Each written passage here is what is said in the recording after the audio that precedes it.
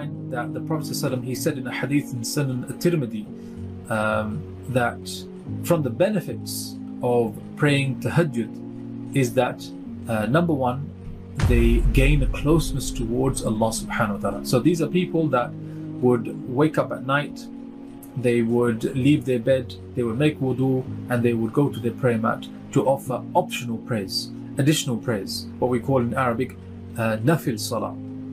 And the technical word to describe a prayer that is prayed after Isha and before Fajr, that is optional, is known as tahajjud or qiyamul layl. These people, the Prophet said, the first benefit they will get is that they will get a closeness to Allah subhanahu wa ta'ala. And more than that, he said, they will gain a forgiveness for their sins. And who amongst us would not love for Allah to look at all of their mistakes and say, I forgive you for all of that. But number three, he also said that praying tahajjud will become a force against, or a force that will drive away sickness and illness. And subhanAllah, in these times of pandemic, in these times of, where people are becoming more ill, and some people, subhanAllah, even fatally, we need as many means to protect ourselves as possible. And here we're learning from the authentic hadith that praying tahajjud can actually help safeguard you from illnesses and kind of sicknesses. And subhanAllah, this could be a sickness to do with your mental, it could be a mental illness, somebody suffering from anxiety or depression, OCD, or any other type of mental illness. Or it could be a physical one, maybe a person is suffering from a heart condition, or a person is suffering from arthritis, or these kinds of debilitating conditions, and they're taking the medicines, they're going for the treatment, but nothing seems to be working. Well, there is another way, and from the other way is to wake up at night time and to pray tahajjud. The other thing is that out of the entire night, there is one part of the night which is more special and more valuable to pray tahajjud in, and that is the last third of the night. And this again goes back to an authentic hadith in which the Prophet ﷺ said that Allah subhanahu wa ta'ala descends to the lowest heaven in the last third of the night. And I'm going to explain how you calculate that in a moment.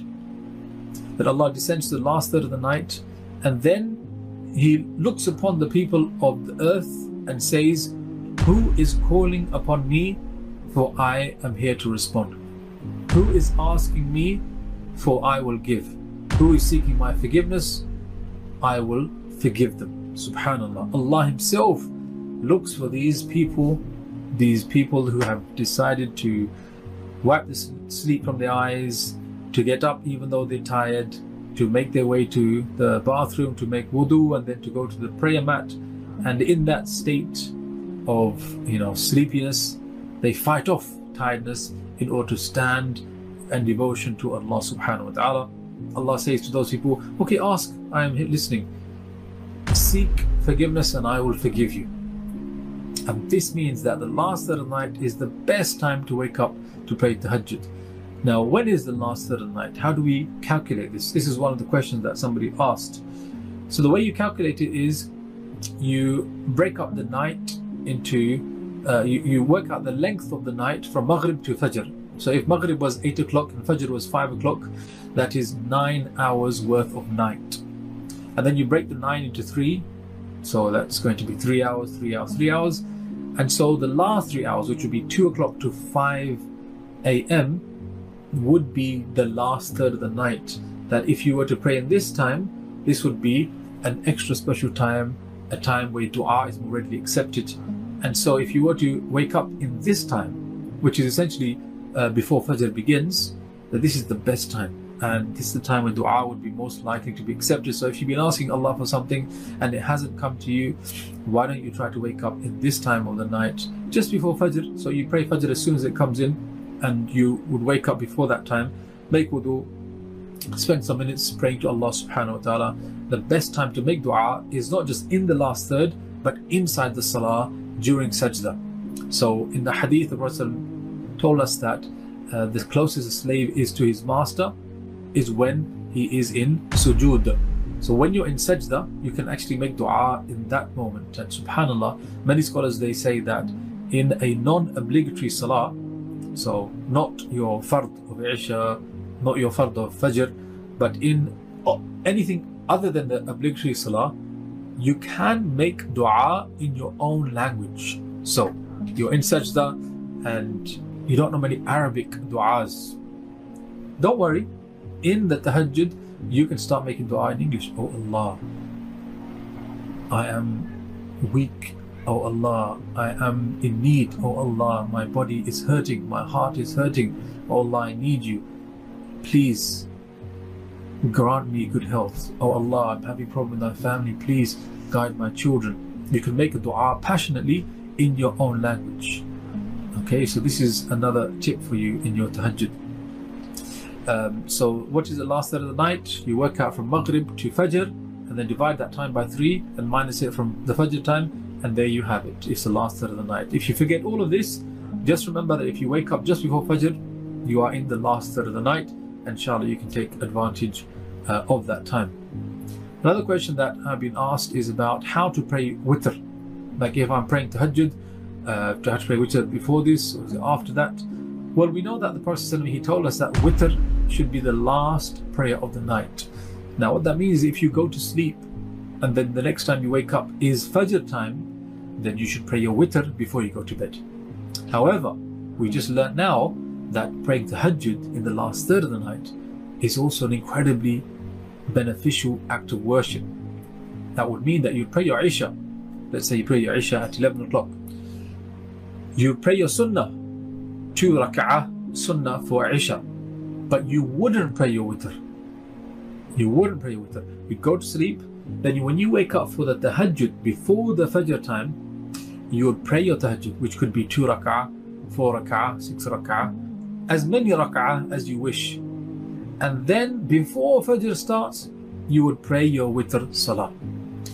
Now people often ask, well, sometimes I want to wake up tahajjud, but I don't manage to wake up tahajjud, then I end up missing my witr. What should I do?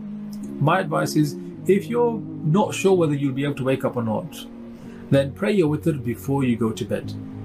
And then if you do wake up, you just pray your tahajjud and you finish. You do not pray a second witr in one night. You've already prayed your witr, and even though the Prophet said make it your last salah of the night, it is not obligatory to do that, and especially in the circumstance where you prayed it out of cautiousness, not wanting to miss it, inshallah that will be fine. You wake up for tahajjud, you pray your 2 rak'ah, 4 rak'ah, 6 rak'ah, and then you have finished. Then you would pray your Fajr salah. The question is, how can a person repent sincerely when they feel like, they're too bad, they've done too many bad things in life and their heart has become hard? What then can they do? Is it possible for them to make repentance? Is it possible for Allah to forgive them even though they've done such incredibly evil things? Well, let us look at an example of a very rebellious person, a very evil person. We find that in the life of the Prophet ﷺ, there were many people that were extremely unkind towards him. And of them was Khalid ibn Walid. Now, when we think of Khalid ibn Walid, we think of the sword of Allah, we think of the valiant warrior of Islam, and we think of somebody who, is a hero. And indeed he was. But did you know that before he became Muslim, he was fighting against the Prophet ﷺ? Actually, that also applies to Umar bin al-Khattab radiyallahu ta'ala an. Again, a hero of Islam, a man who cannot praise him enough. Yet, he became Muslim when he was out on a mission to try and kill the Prophet sallallahu alaihi wasallam. So he was an enemy to the Prophet sallallahu alaihi wasallam. He hated the Prophet sallallahu alaihi wasallam, and you can imagine all the bad things he must have said about the Prophet sallallahu alaihi wasallam. And yet, he became who he became. What does that teach us? It teaches us that no one is too far away from Allah to then turn back.